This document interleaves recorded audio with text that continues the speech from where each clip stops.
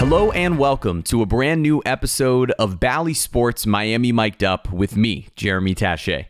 Very, very, very, very excited about today's episode. We have a couple of fun interviews coming at you guys. First, it's opening day, so we're talking Major League Baseball with the Marlins TV play-by-play voice, Paul Severino. He's been here at Bally Sports now for 5 seasons. This is his 5th year covering the Miami Marlins on a day-to-day basis, and I'm super excited to talk with him a bit about his career and also previewing what should be a very eventful Miami Marlins season. He's one of the first people I ever spoke to about being a guest on this show, so I couldn't be more excited to have him and honored that he spent the time with us.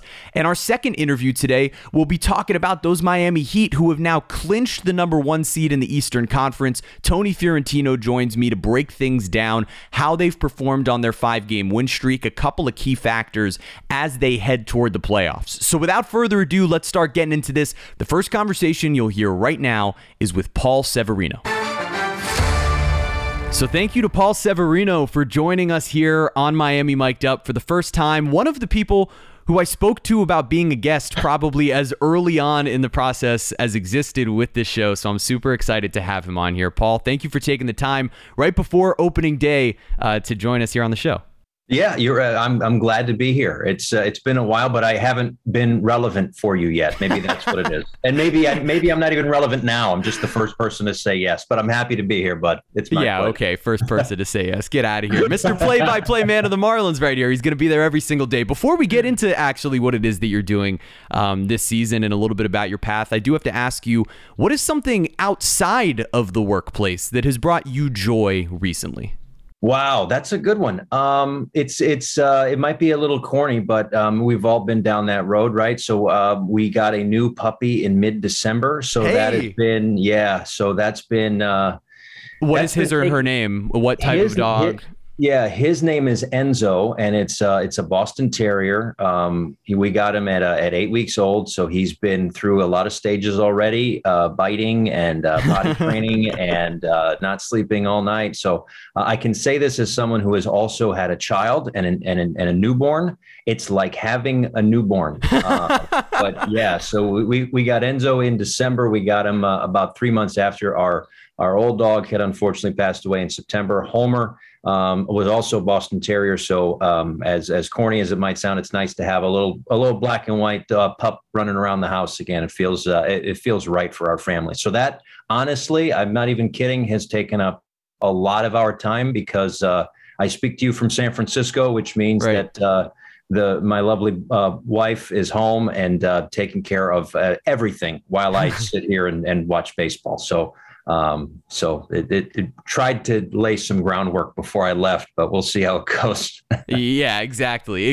Well, we have in my household, number one, no children and also a cat, which is a little more low maintenance. And even the cat can be high maintenance given the right scenario.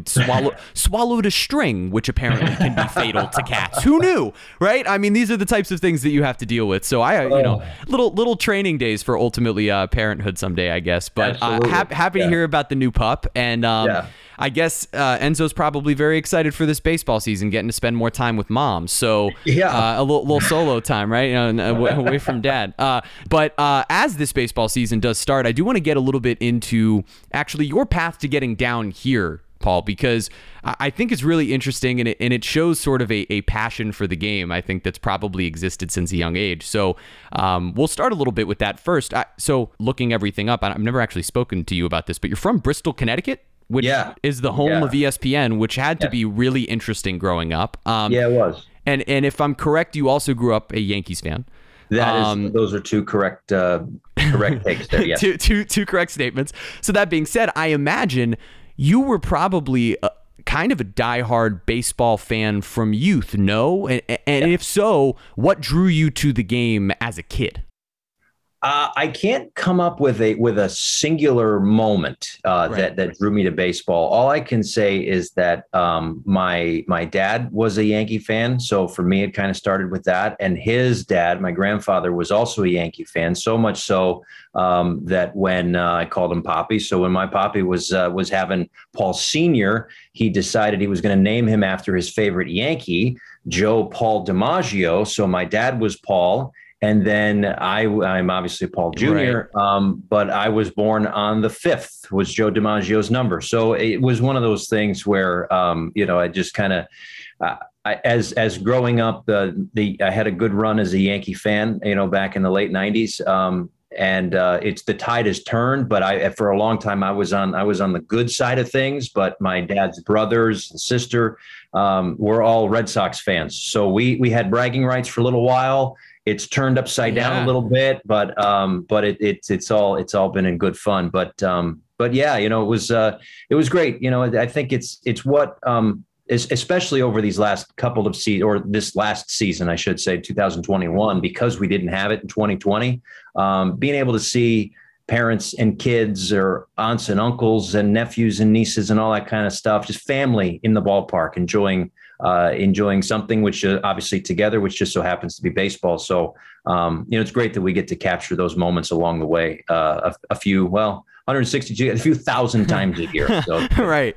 Well, and baseball is such a family game in that way. It sounds like it was sort of passed down from birth for you, as it was for me, as it was for a number of people, especially who have any sort of ties to family being in the Northeast and New York in particular. I will say, I'm sure at some point there was the dream of, I want to be a major leaguer. So when did that dream then turn into, I want to talk about major leaguers? Was sports television something that was a goal from a relatively young age, or was that something, once you got to college or something like that became a focus for you? I will say this, there's probably a very short list of things that I've worked hard for in my life. I try to be a good husband and father, so I'll group that together. Try to be a good son too, so I'll group that in that same, and try to be good at my career, right? But when it came to schoolwork, forget it. No. And now don't tell my son that, because all we're trying to hammer home at home is do good work in school. But right. But yeah, I think I was, as I still am, very much so dumb and naive when I was young. I'd watch sports. I don't know exactly when it started, but I liked watching sports, and you watch the games and you hear the voices on TV. And I never really pieced it together that someone either went to school for it or was hired for the job of speaking on television. Right. And I was probably 9, 10-ish years old, somewhere in there. And I had a family friend who was a few years older and was in high school. And I just asked him, hey, what are you working on? What are you going to go to college for? Everything else. And he said, communications. And I said, well, what the heck is communications? He's like, well, it'd be like a broadcaster or something like that. And I was like, back up a second. What are you talking about? What's a broadcaster? What do these clowns do exactly? And he's like, well, you watch these sporting events, and they're the people that are talking, the play-by-play announcers. I was like, so you're saying this is a job, and these people are at sporting events all day, every day, and they just talk about what they see? And he goes, yeah, doofus, that's exactly how it works. I said, oh, all right. Well, the communications. Okay, good, great. Yep. So I think it just kind of started there. And then, being in Connecticut, but being close to New York, my dad was obviously, like I said, was a big sports fan too. So we'd always, anytime we'd be in the car or whatever, go to work with him for the day or whatever it was, we'd listen to WFAN. And Mike and the Mad Dog was the great show then. Right. And again, it was another one of those examples of not really piecing it all together, but just hearing these two guys chit chat and talk about sports. And every day I was like, I think I could do something like that, maybe, kind of, sort of. And probably like a lot of kids, as these athletes do, they practice their craft, and they're hitting their walk-off home runs and everything else. And, backyard wiffle ball where it's the bottom of the ninth. I was putting on a stupid headset with a microphone and watching a game and doing play-by-play, like I was I was that kid, and had opportunities along the way to do just things in front of the camera, whether it was morning news in high school, or I did 5 internships during and just after college, and then I mentioned the time at ESPN and MLB Network before ultimately getting here. So again, it's not. When I got the job, my uncle Vinny had told me, he said he couldn't believe it. And he goes, "You understand that there's 750 major leaguers and only 35 of you guys?" And I said, "Wow, it's interesting you put it that way." Yep. So yeah.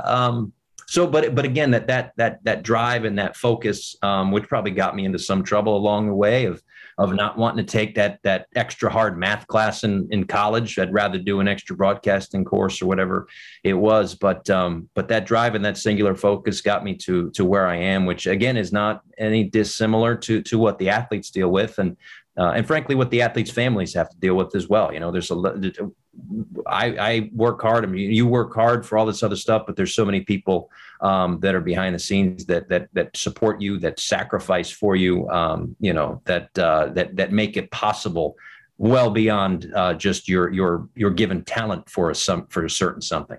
Certainly. I would also argue that your willingness to not take those math classes and do a couple of extra broadcasts has probably worked out all right. As your uncle would suggest, one of the 30 major league broadcasters. And, actually that leads me to actually 2 different questions. So you mentioned that you didn't really know what a broadcaster was, or, sports media being a thing. And yet we just mentioned it. You were growing up in Bristol, Connecticut at the headquarters of ESPN. So how did those 2 things not necessarily compute, or was it just something that was part of life? I'm fascinated by the idea of growing up near everything that's going on there. Or was it just not a part of conversation? No, it was. I think I might have actually been younger, because now that I think of it, so maybe I was 7 or 8, right? Sure. So the world is floating around. You have no idea what the heck is going on. Sure, so I just didn't piece it all together. But probably by the time I was 10 or 11 years old, my mom worked at a daycare, and in the summers, I couldn't stay home by myself, and she had to work. So I would go to the older kids in the daycare would have a summer camp. And a lot of times every year, at least once, we would go tour ESPN, which from the daycare was literally down the street. So, and I would drive by, maybe you've seen shots, or the folks that are watching and listening have seen shots of the famous satellite dishes outside of ESPN. Like, I drove by those all the time.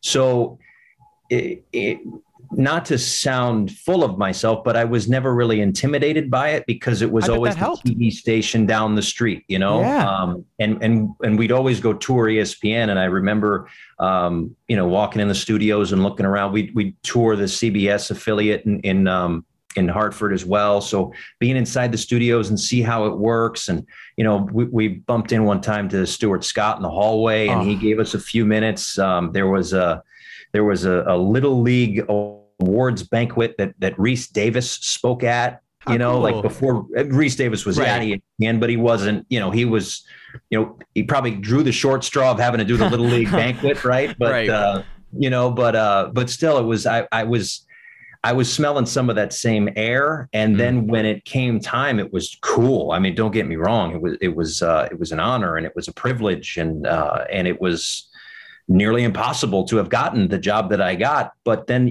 I walked around, there's a small part of me saying, "You've been here before. How cool. You've done this." And it was, again, I liken it to pro athletes. I mean, you see a lot of these 2nd generation kids who have been in the clubhouses before. And it's not that they've seen 99 miles an hour from Jacob deGrom, but they've seen some of it, and they've seen enough of the other stuff to be able to focus on the task at hand, because some of those other things are not new to them. Now, if you're going to ask me the first time I did ESPN News or SportsCenter, if I was nervous, you're darn right. Right. Yeah. Well, that was sort of where I was going to go. Right. Because, I would think that first joining in would be something that, okay, there's a level of comfort here. There's lack of a barrier to entry. The most extreme example being like Joe Buck to Jack Buck, right? Like growing up around those broadcasts eliminates all of the fear and the aura. And even, just as someone who is now in the last number of years started to cover sports, right? In the last 5 years, I've looked at it and gone, 5 years ago, there are certain guys who I would have stood next to and been nervous, and now I crack jokes to them, right? Like that's the way that the dynamics change, and you get less intimidated by sport and spectacle and TV and spectacle and all those things. But you started ESPN and you work your way through to multiple different networks. You did work with MLB Network and NHL Network, and you did in-studio shows with them, but also play-by-play. Right. And so I'm intrigued, what was it that drew you to wanting to do play-by-play every day for a particular team in Major League Baseball? You were doing sort of the general, hey, I'm covering all of Major League Baseball. I'm interchanging play-by-play and studio work. So what about this job enticed you so much and makes you love it enough to where you said, yeah, that's the thing I want to do next? It goes back to, again, timing is kind of everything, right? So my little world of sports, our little world of sports, you hope that you'll have your favorite team be good and you can enjoy some of those great moments, right? And for me, it was wheelhouse, man. It was 13 years old, 1996, and the Yankees are winning a World Series. So I was old enough to understand the game enough to be involved in it. I was still playing at that time, and whatever I was in 7th or 8th grade at that time. So I was still playing. Again, you understand the game enough to be invested in the ups and the downs of it. And, I certainly don't forget watching games with my dad and going to games with my dad and all that kind of stuff. So when they were good, you never wanted to miss a pitch. You never wanted to miss a game. So I was always watching games or listening to games. And when there are those great moments, I'll never hit a walk-off home run, but I'll call one. Like that's what I heard. And again, I was getting close to the end of my baseball career. I could see that coming. So I was like, what's next? And it was like, I'll never hit that walk home, but I might call one. And how the call sometimes can be remembered as much as the play itself, and what an honor and a privilege that is. So don't screw that up, by the way. But so it was kind of all of that stuff. And I just, that's kind of where it began for me was like, all right, I think I can do this. Cause I couldn't see myself doing anything else really. I hate to make myself sound too stupid, but I don't know if I'm qualified for anything else. Nothing else could like hold my attention long enough to learn or master another craft. My wife doesn't ask me to paint walls. I can't do it at home. Like I'm just not good at it. It ends up streaky. Like I'm just there.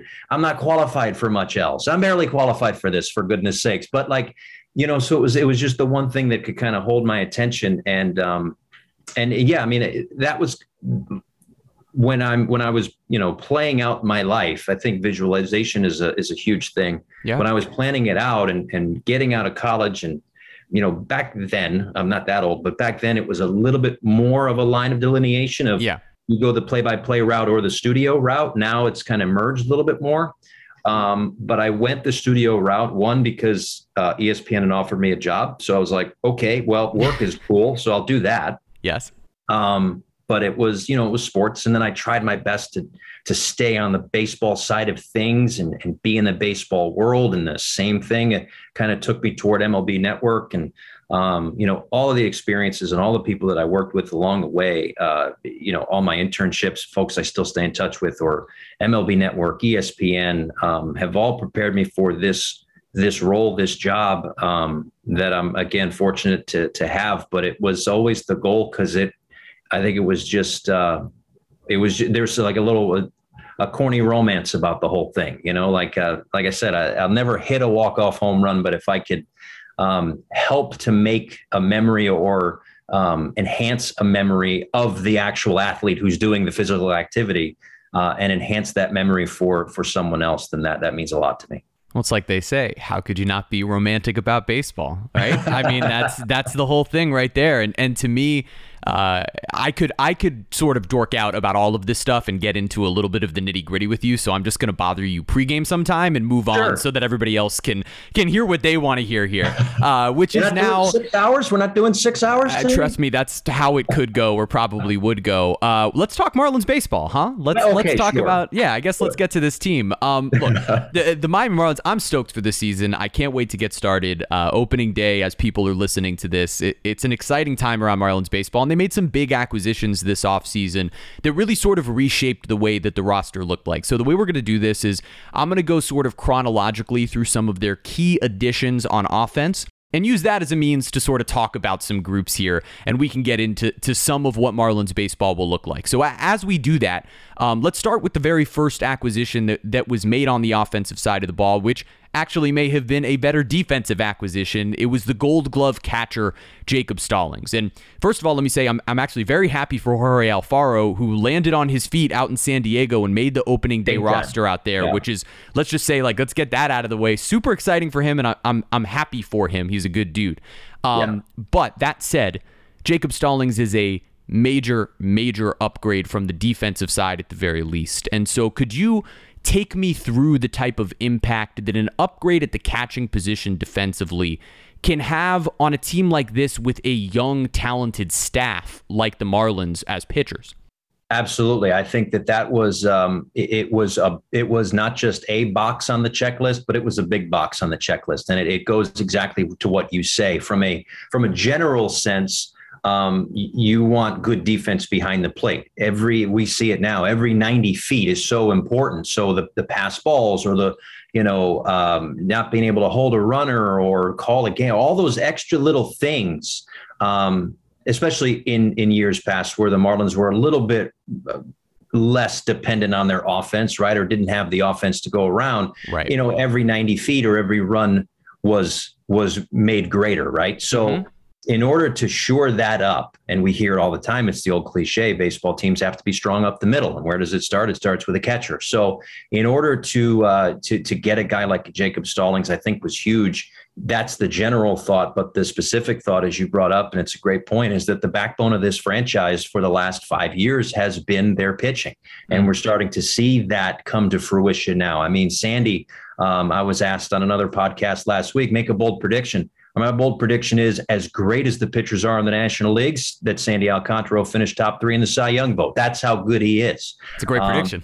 Yeah, right. And maybe it's not that bold. I don't know. But so you've seen him take that next step over these last couple of seasons. Pablo Lopez has done the same thing, but now we're going into year 2 of a Trevor Rogers. Year 2, certainly in this uniform for Jesus Luzardo as well. We've seen flashes from Eliezer Hernandez, and that's just like the starting 5, if you will. Right. That's not even that next layer of guys that will undoubtedly over the course of 162 get opportunities. So it for the same reason you don't often see catchers traded at the deadline, because ingratiating themselves into a pitching staff is very difficult with a month and a half to go in the season before a playoff run. Because they're that important, it's the flip side when it gets done in the offseason, because now he can do that. And is he going to be Mike Piazza behind home plate? Maybe not, but he's not asked to be that. Right. It's this classic stay in your lane type thing. Like they may not be looking for the huge offense 30 home run catcher, but they're looking for somebody who's going to be a defensive stalwart behind home plate, who is going to put the pitchers first. And if you put the pitchers first, and that's what everybody outside wants to talk about with this club, that the pitching is number one and why this team can surprise people. He's just an extension of the pitching staff, which is a strength.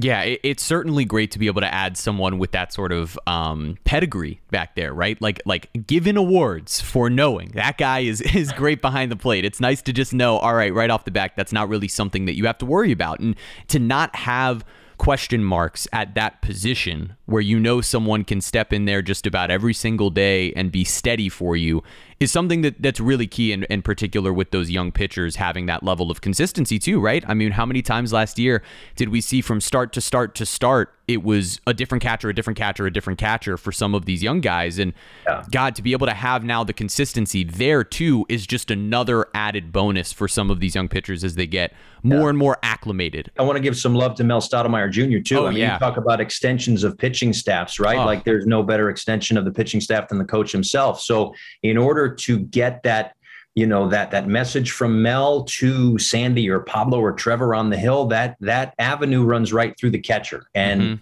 when it all works together, right? When Jacob Stallings is an extension of the pitching staff, but also an extension of the pitching coach, everything's there's just much more continuity there. I can't wait to see the way that those two in particular, and Stallings and Stottlemyre, work together, because they are two of the best at what it is that they do. And so that it'll be wonderful to see them sort of help coddle this incredible talent that exists on the mound. The next move for the Marlins was a trade for a 2021 All-Star. That's Joey Wendle, Joey Forearms, as we all like to call him. And it gives us a chance to sort of talk about the infield here, right? You've got Cooper and Aguilar as the first baseman and the DH, in whichever order that ultimately ends up being day-to-day. Jazz stapled in as the second baseman, Miguel Rojas at shortstop, and Joey Wendle and Brian Anderson theoretically splitting time at third. All of those guys are relatively versatile. Jazz, Miggy, Joey Wendle, Brian Anderson can all play multiple positions. But you also have Jon Berti as the sort of the true utility guy behind all of that as well. So I guess this sort of allows you to go wherever you want. But the first question that I have is, of this group, who is poised to have the biggest year offensively? So of the six guys that I just sort of named, of the two first basemen, the three starting infielders, or I guess seven, platooning with Brian Anderson, and I'll throw Jon Berti in there if you want to surprise us. Which of these guys is going to have the biggest offensive season? Oh man, that's a good question, because I think that there's a couple of guys that kind of stand out in terms of I think that they can all be extremely good and productive. Let me get that out of the way first. But I think two guys who probably have a little something to prove, and that may not be the best way to phrase it, but coming off an injury for Brian Anderson, I'll start there, right? Like, so BA had the shoulder issues, multiple last year. So he's back. He had a full off season, as it were, to recoup and recover and everything else.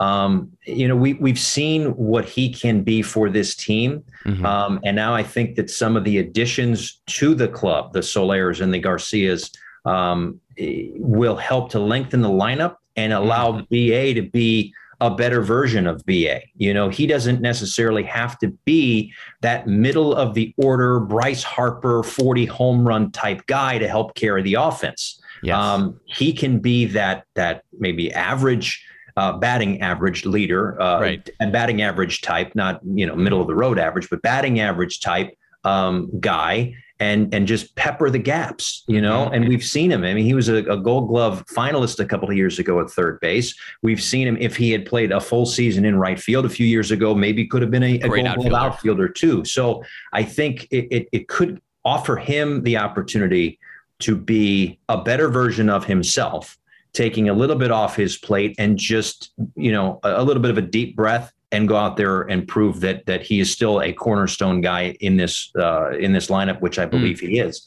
And the other guy would be Jazz. I mean, I think that it was a couple of home runs shy of 2020, which is rare for the Marlins. There haven't been any. I don't have the note in front of me. I think it's 15 and 15. There was only one other 15 homer, 15 steal rookie for the Marlins, and that was Hanley Ramirez. Yep. So Jazz was that guy. So I think he's poised for a little unfinished business, if you will, to join that rare 2020 club that's worn a Marlins uniform. And we see how dynamic this guy is. I mean, first of all, he's a marketer's dream. There's no doubt about that. For real. He asked me to do blue hair with him. I said, buddy, I can't really help you with that. I'll wear a blue tie if you want. I got to do a blue tie. Yeah.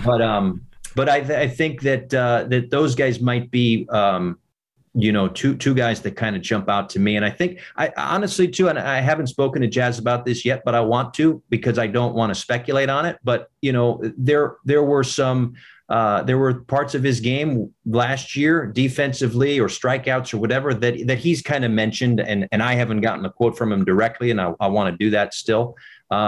But where's his mindset at? Because I think that all great athletes or whoever, they always use a little motivation of proving people wrong. And there's probably been enough folks out there that have said, oh, he can't do this, he can't do that, he's seventh best at this or what. Jazz doesn't think that way. And that's what you've got to love about the kid, is that he's incredibly driven. He's going to get an opportunity now to shut some people up who think that maybe he's just about the blue hair or just about the chains. We've seen it 1,000 times.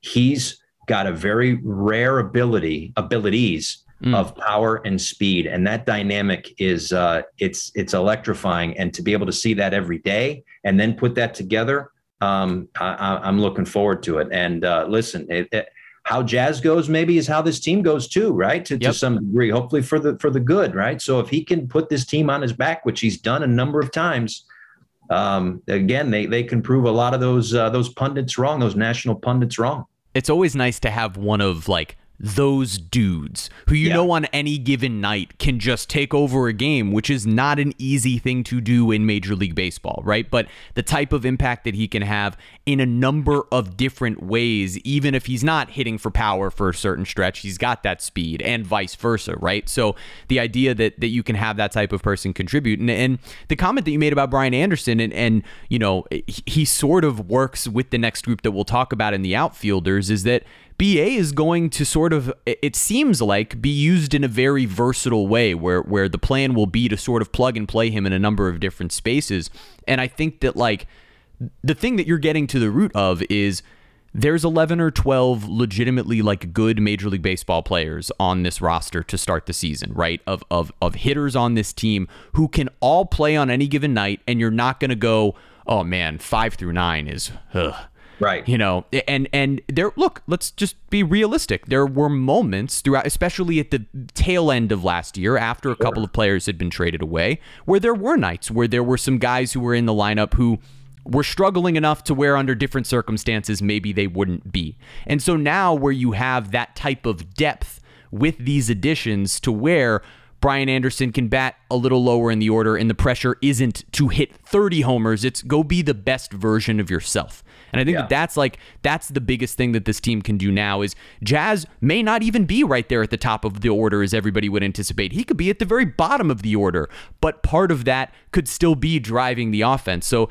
that's some of the exciting stuff that exists. And let's get to it. When it comes to the additions of Avisail Garcia and Jorge Soler, what type of impact bats are those two players? Like, can you put that in perspective for the Marlins, the casual baseball fan who's just showing up now for opening day? Can you put into perspective the caliber of hitters that Jorge Soler and Avisail Garcia are added to this team? Well, I'll tell you something. One of the many, and I won't verbalize them, but there are some negatives that usually get mentioned around with the Marlins, right? And one of them is usually, oh, the ballpark's too big. There's no power. Not for those guys. Let me tell you, this ballpark ain't too small for those guys. It is, and they are.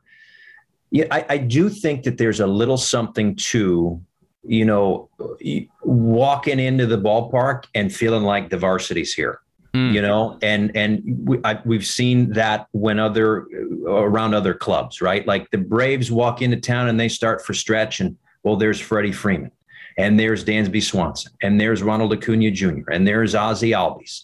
The Dodgers, there's everybody. Right, everybody ever. Yeah, right? Like, oh my goodness. It's every good player of the last decade. Yeah, exactly. They're all right there. So, but it's like you look over there and you're like, oh man, wow. Like that looks like a big league ball club right now. Like we're in for a fight tonight.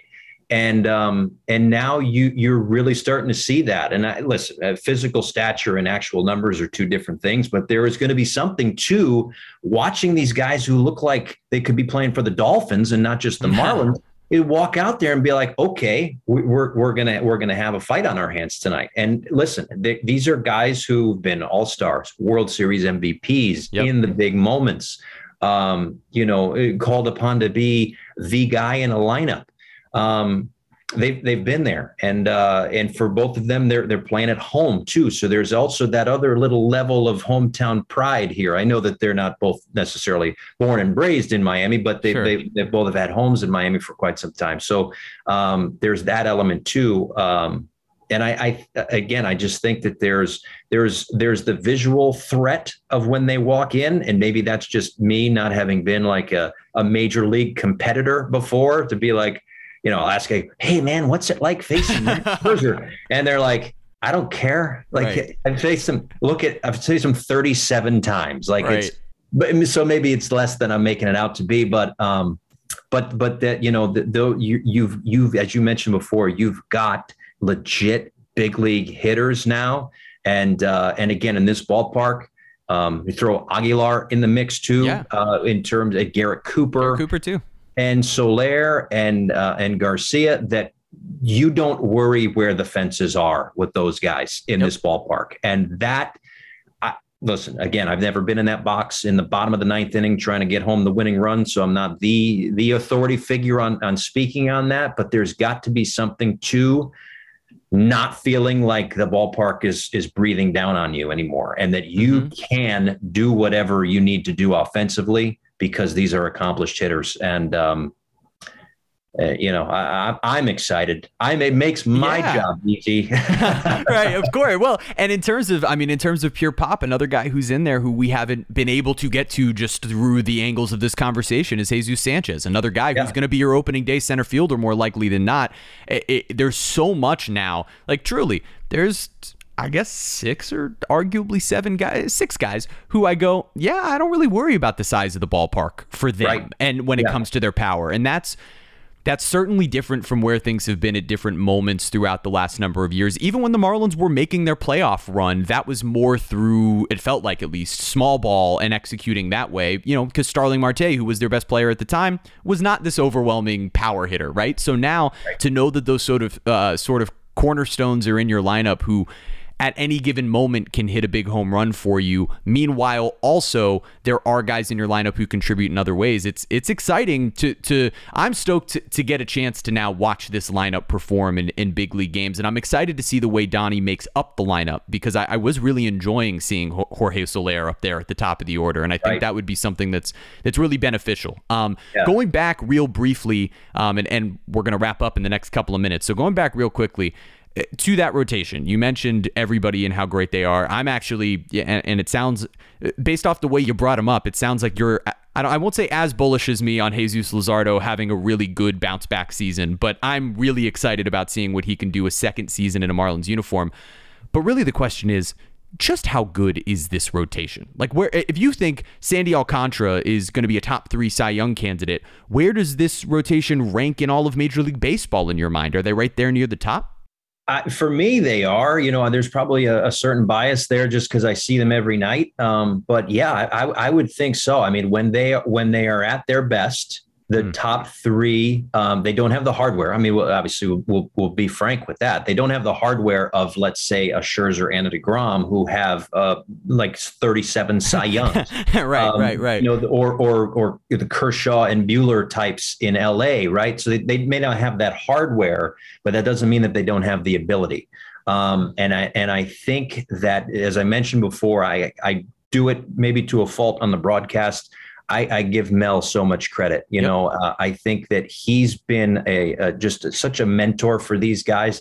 They have the God-given ability. Don't get me wrong, but to have someone help you unlock it more or find that next level. Yep. I can't think of a better guy than Mel Stottlemyre Jr. So, I mean, we've seen it again. Forgive me, I've said this 1,000 times on the broadcast, but I remember in 2017 when Sandy would pitch. And it was, 18, I think it was. Yeah, 18. I wasn't around in 2017, 2018. My bad. 2018, that first part of the season, Sandy would come up and it was like every 5th day, the message from Donnie was, we know he's good. We know he can be great, but we haven't seen that fire yet. Yep. And there was a start against the Mets in August of that year. I remember. Yep. The 2 innings, the first 2 innings, were like what we had seen the last 12 starts. It was just like ho-hum, not great, not terrible. And he came out for the 3rd inning. And like, you asked me about my life and was there a moment, and I can't really think of, that was the moment that Sandy became Sandy, and he's only gotten better since that moment. There's been a change in Pablo, who is like the cerebral assassin out there. Like he's smarter than I'll ever be, obviously, and he uses all of that to his advantage because he just seems like he's a step ahead of everybody else, and he's so mentally mature that he can handle himself out there from a mental standpoint now, and these guys have matured, so it'll be with those two at the forefront. Health, no doubt, we need that from those guys, no question. But Trevor, now second year, what's the workload going to be like? What's the adjustment from the league going to be like? That will be something that we watch. An all-star last year, I'd love to see him grow on that. And for Luzardo, the guy could be nasty. He was a top pitching prospect just a couple of years ago. He didn't forget how to pitch. We've seen with other guys, Marlins or otherwise, they might have 4 pitches, but they go to a new team or the 1 year to the next, and the usage just changes. Their fastball may not have gotten better. Their slider may not have gotten better, but the way that they utilize those tools just makes them a different pitcher. And that's what Mel has been so good with, getting these guys to unlock that side of it. And now, even though the offseason was a little funky because they couldn't have the communication, but a spring, whatever phone calls they've had prior to the lockout and after, all of that stuff and everything that Mel said about Jesus has been positive. So I'm excited because, again, underdog may not be the word, but there's probably a lot of people who are like, well, I know Luzardo. I saw his numbers last year. How good can he be?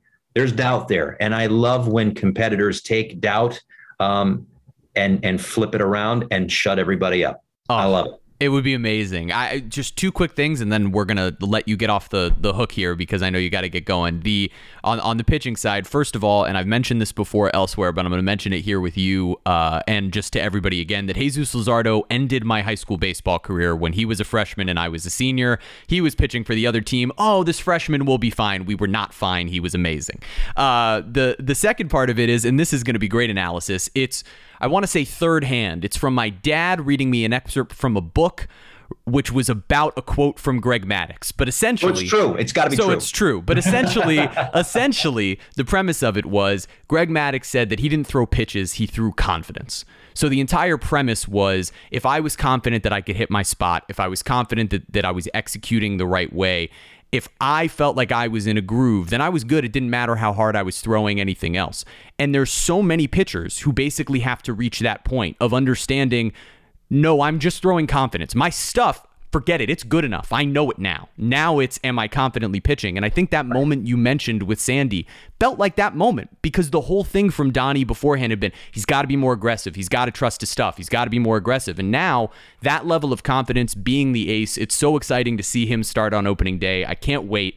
And so I guess since we're at time, next time I'll have to give you my pitch on why extra inning runner on second should be an extra inning runner on first. We'll get into that at another time. But you're into some sort of gimmicky thing. I'm not into it as a general concept. I'd rather it not exist, but if it has to exist, it should be a runner on first. We can get into it later. I'll explain why. It's a teaser for the next time Paul Severino is on here. For everyone who wants to watch Paul and the Miami Marlins, you can tune in for opening day on Bally Sports Florida. First pitch is at 4:35 Eastern time out in San Francisco. Every game there forward will be with Paul, and we didn't even get into the rotating crew of color commentators. Will also have to be something that we get into the next time you're on here and how that's going. So, Paul, thank you so much for taking the time, and have a great opening day.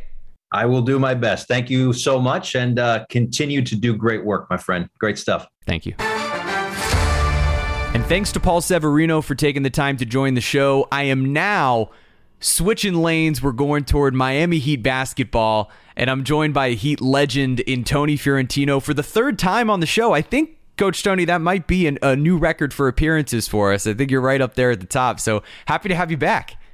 Hopefully third and counting. Yes, third and counting. That's for sure. Well, and it'll only be counting more as the Heat go deeper and deeper into the playoffs. Hopefully, so let's hope this is and counting that goes deep into the summer. June. Yeah, exactly. So excited to have you here, Coach. And we're just going to be able to dive into a little bit of what's been going on with the Heat as of late, as this season is winding down. For the folks listening here, it'll be on Friday morning.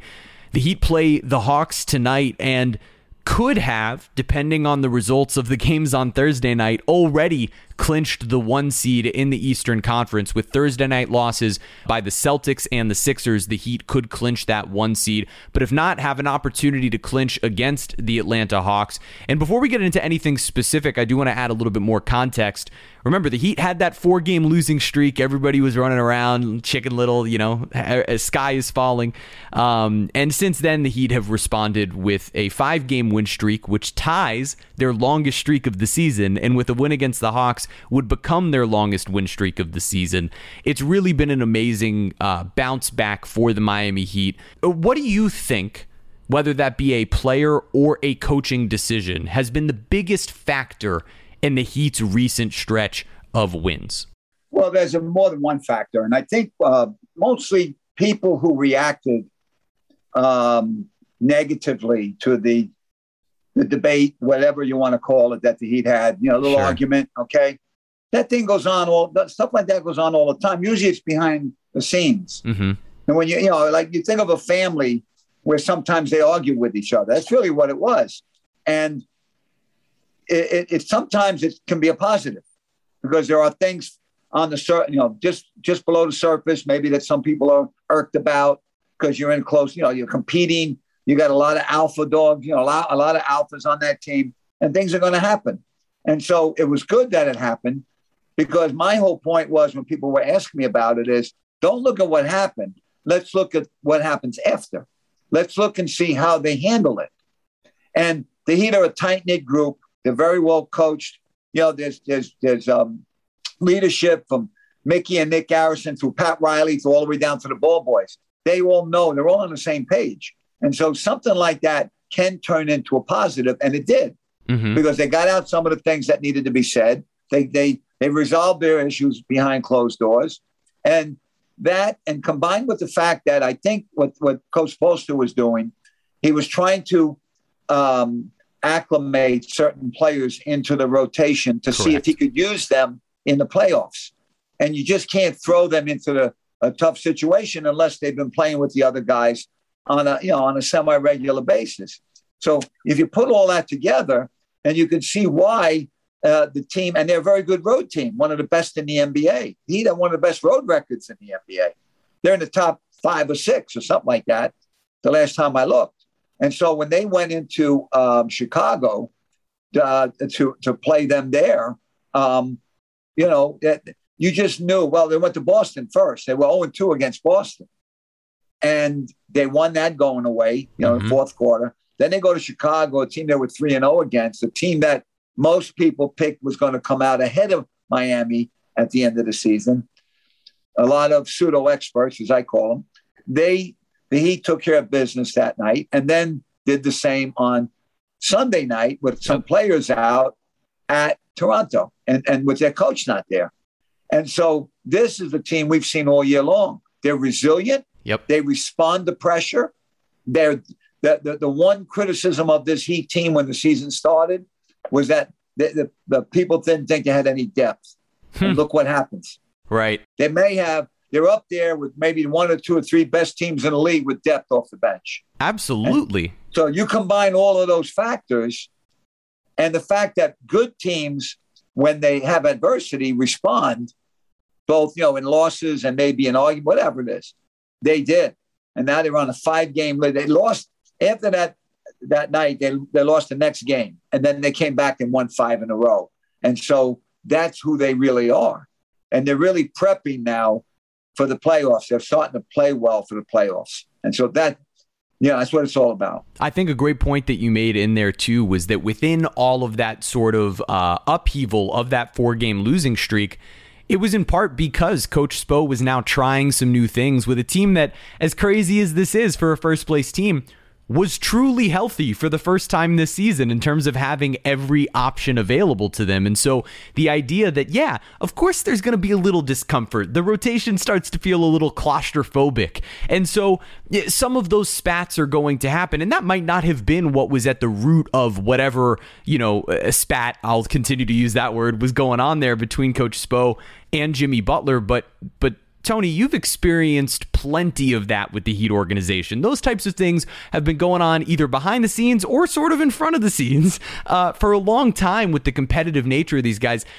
This wasn't a question I had prepared, but was there, when you saw that happen, were there any moments in the Heat past that sort of came back to you specifically of, oh, I remember, Coach Riley's argument with this person, or even Coach Spo's, button heads with this person that it reminded you of? Well, there were some things in the past in practice. It's mainly in practice when guys are competing against each other. There was a lot, sometimes certain days you had to separate people because of the competitiveness of it. But that's what you want in a practice. You want the way you get better. I was fortunate. I coached in a high school that I had innate ability type players that I had to mold into championship teams. And we were able to do that. But the point is, we had players that competed against guys in practice. They made the first team practice. Very often with good teams, the second team beats the first team in practice because they're so competitive. And they don't want to give in to the first team. So they're making the guys the rotation guys better by competing against them. But sometimes they bang heads. Sometimes there's physical contact that guys don't like. Sometimes the guys that are in the rotation don't like how hard the guys that are not in it are playing. It's all human nature. Right. So that's what all of it is. Ultimately, it's just competition. It's healthy competition. And look, it's right there on the front of half of these shirts, right, where it says with the Heat, for competitors only. That's what the organization, prides itself on. And so to see some of that spill over into sort of the national public eye, nobody's going to necessarily understand the way that everybody ticks within the organization, the way that you do, Tony. And so I do want to look at one specific adjustment that has been made in this transition from 4-game losing streak to now 5-game win streak is the switch of the starting lineup, where now Max Strus is in the starting lineup in place of Duncan Robinson. And, it's been cool to see Duncan sort of respond with good play. He hit 7 threes the other night off the bench, but Max Strus has been tremendous in the starting role. In this 5-game win streak, he's averaging 13.4 points per game, shooting 50% from 3, 18 for 36 from 3, has been really solid on the defensive end, and I believe the Heat are 13-2 this season when he starts. So what are your thoughts on Max's role with the team in the present moment in place of Duncan Robinson in the starting lineup? And what's your view of his ascension this season? Well, what bodes well for all Heat fans is that Coach Spoelstra is not afraid to make tough decisions. You see what he did a couple of years ago when we were in the bubble. Started Crowder. He started Goran, okay, or out of the blue. Nobody saw it coming.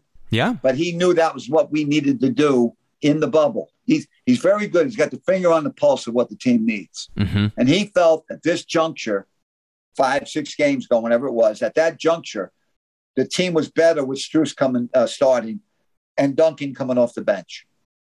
And it's worked because it's worked both ways. Because Duncan Robinson is a specialist. He's a great shooter. Great shooters are going to have off nights. So you've got to adjust the minutes and the situation to him, okay? Strus seems to be more on a gives you more of a level type game where, it's not going to be a 30-point game. It's not going to be a 5-point game. Somewhere in the middle, he's going to give you tough defense. He's going to be a little stronger on the boards, a little bit better defensively, all right, can handle the ball a little better. And so Coach Spoelstra felt that maybe he needed those particular skills in the starting lineup with that unit. And by doing that also, what he did was he decided, along with that, I don't know if it coincided, but it's happening now, is to get Jimmy Butler out of the game sooner. Yep. Get Tyler Hero in the game quicker, right? Same thing sooner for him, and give Jimmy Butler an early rest. And it seems to work. Now, how do you know? How do you get that? Well, that's why you're the coach. You're the coach. He's with those players every day. You get a little amused sometimes, and it's kind of sad too, when some people in the media say the team should do this, this, this, and this. They don't see the guys every day in practice. They have no idea. They're just guessing.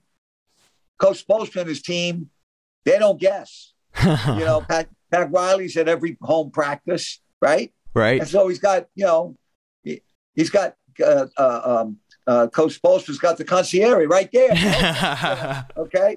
if he has to ask him questions, get his opinion, who better to ask?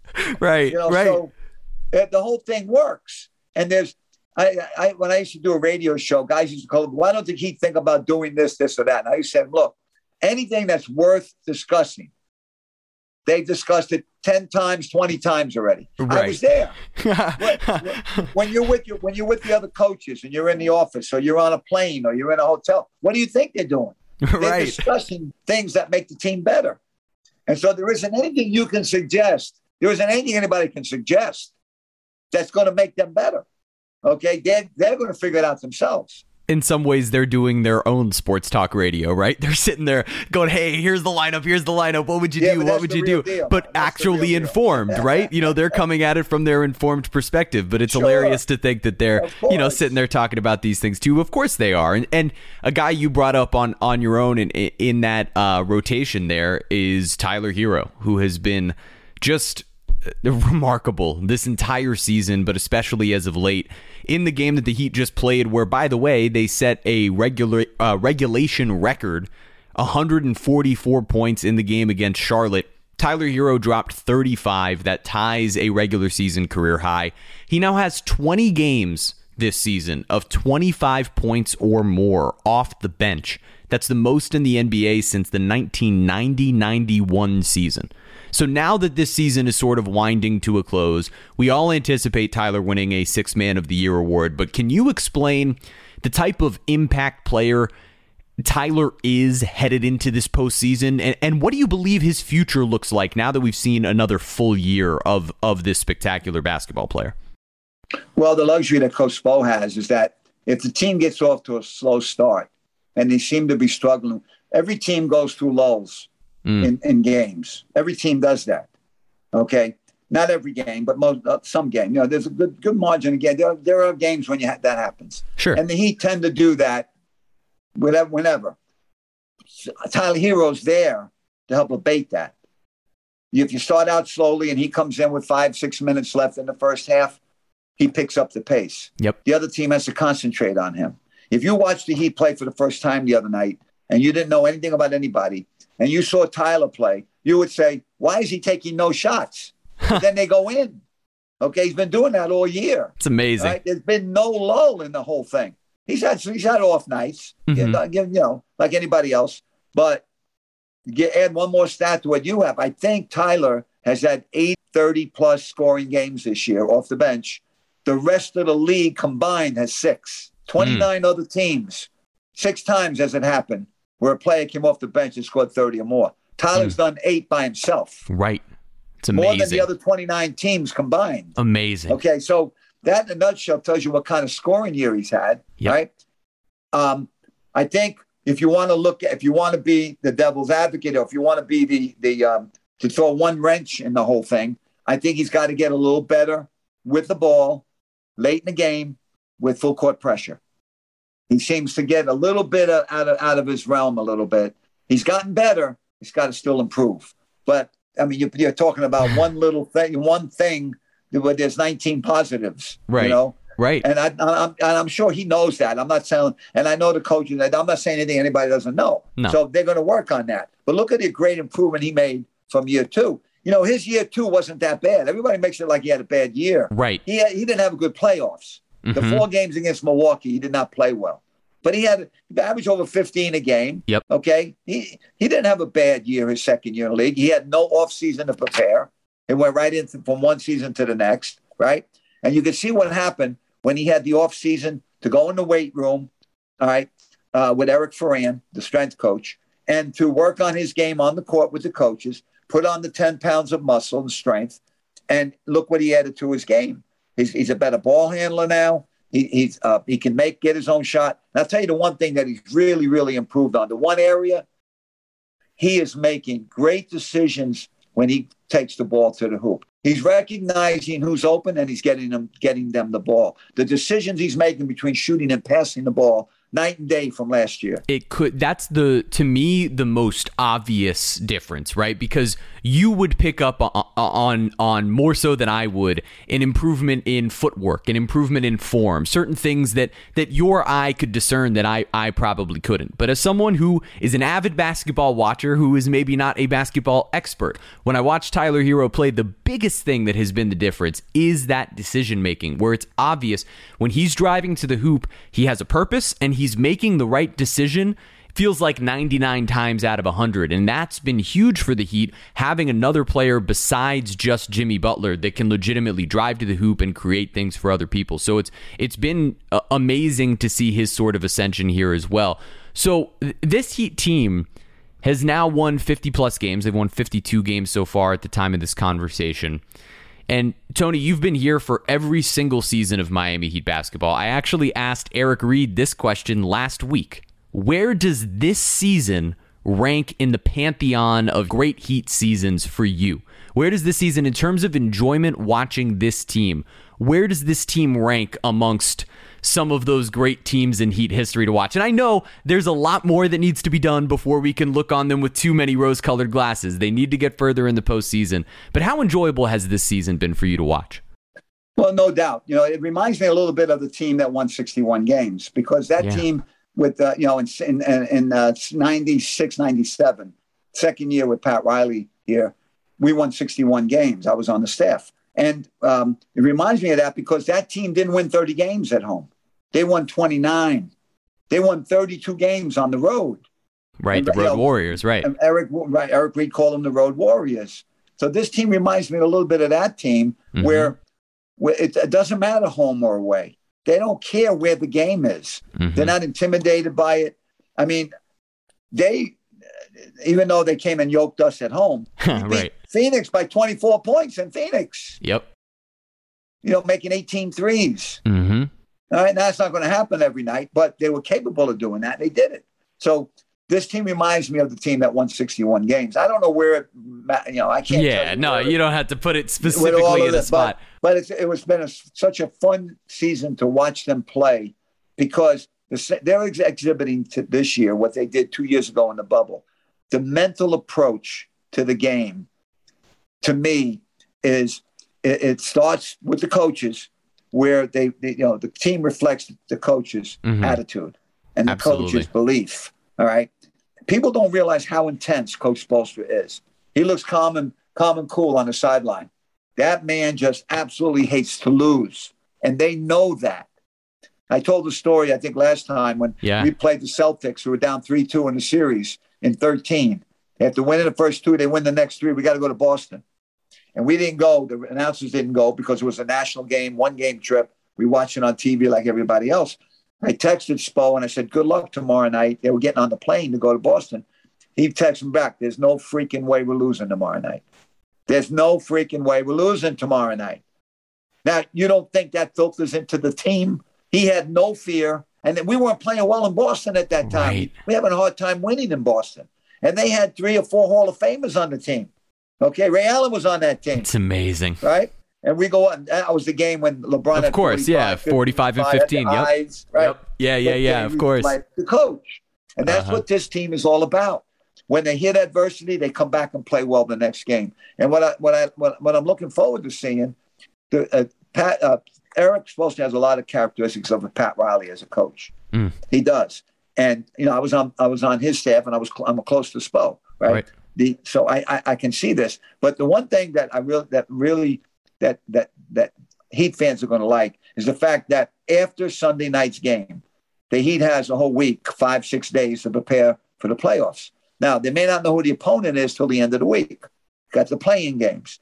Still, whenever Eric Spoelstra and Pat Riley, when he coached, had 3, 4, 5 days to prepare for a team, watch out. Ultimately, everybody is rooting, I would imagine, for the same thing, which is in this play-in game, let's hope the Heat end up with anybody but those Brooklyn Nets. I think everybody, every Heat fan would probably rather see Charlotte, Atlanta, or Cleveland in that first matchup of the postseason. And so when you look at the matchup between the Heat and a potential Brooklyn Nets squad with Kevin Durant and Kyrie Irving. What makes you believe that the Heat, obviously, like, the belief that the Heat can win that series is they're the 1 seed and the Nets would be the 8 seed, but more the premise of why do you believe specifically the Heat match up well and can shut down those Brooklyn Nets? Well, I don't know if you're going to shut them down, but the strategy going in is that you want to limit the two great players. Yep. Kyrie Irving and KD. You don't want them to dominate the game 4 times that they can beat you. But there was a good indication the other night. I don't remember who they played, but KD had 55 and they lost. Mm-hmm. He scored 55 and they lost. Okay. But maybe Milwaukee are one of those teams that were very good. All right. But they lost. Yeah. So just those two guys going off doesn't mean they're going to beat you. Mm-hmm. And Coach Spoelstra and his staff are very good at devising a defensive game plan. Okay. The other part of the equation is they got to stop you at the other end. Yep. Correct. All right. They got to stop you at the other end. And one of the advantages I always had as a high school coach, most of the years I coach in high school, the same advantage that Coach Spoelstra has.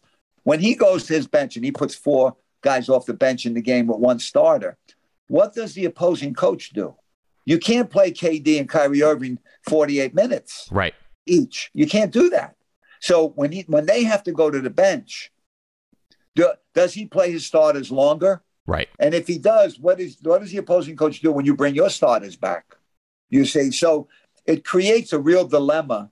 Plus, the team that the Heat has to play is probably, if the Heat are the 1st seed, the team the Heat's going to play is going to have to win 2 games to get in. Or at least play in 2 games, right? It's either going to be a team that loses the 7-8 game and then wins the second game, or a team that wins twice. So they're going to have played a couple of games already. And yeah, who knows what that leads to? So that's a good point. And they're only going to have a game with a day or 2 to prepare.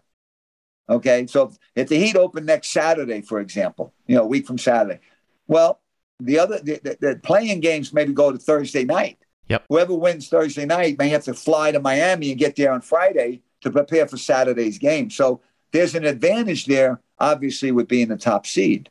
Yep. So we'll see what happens. I can't wait. I know this is going to be a fun postseason, and Tony Fiorentino will be along for the ride right here on Miami Mic'd Up.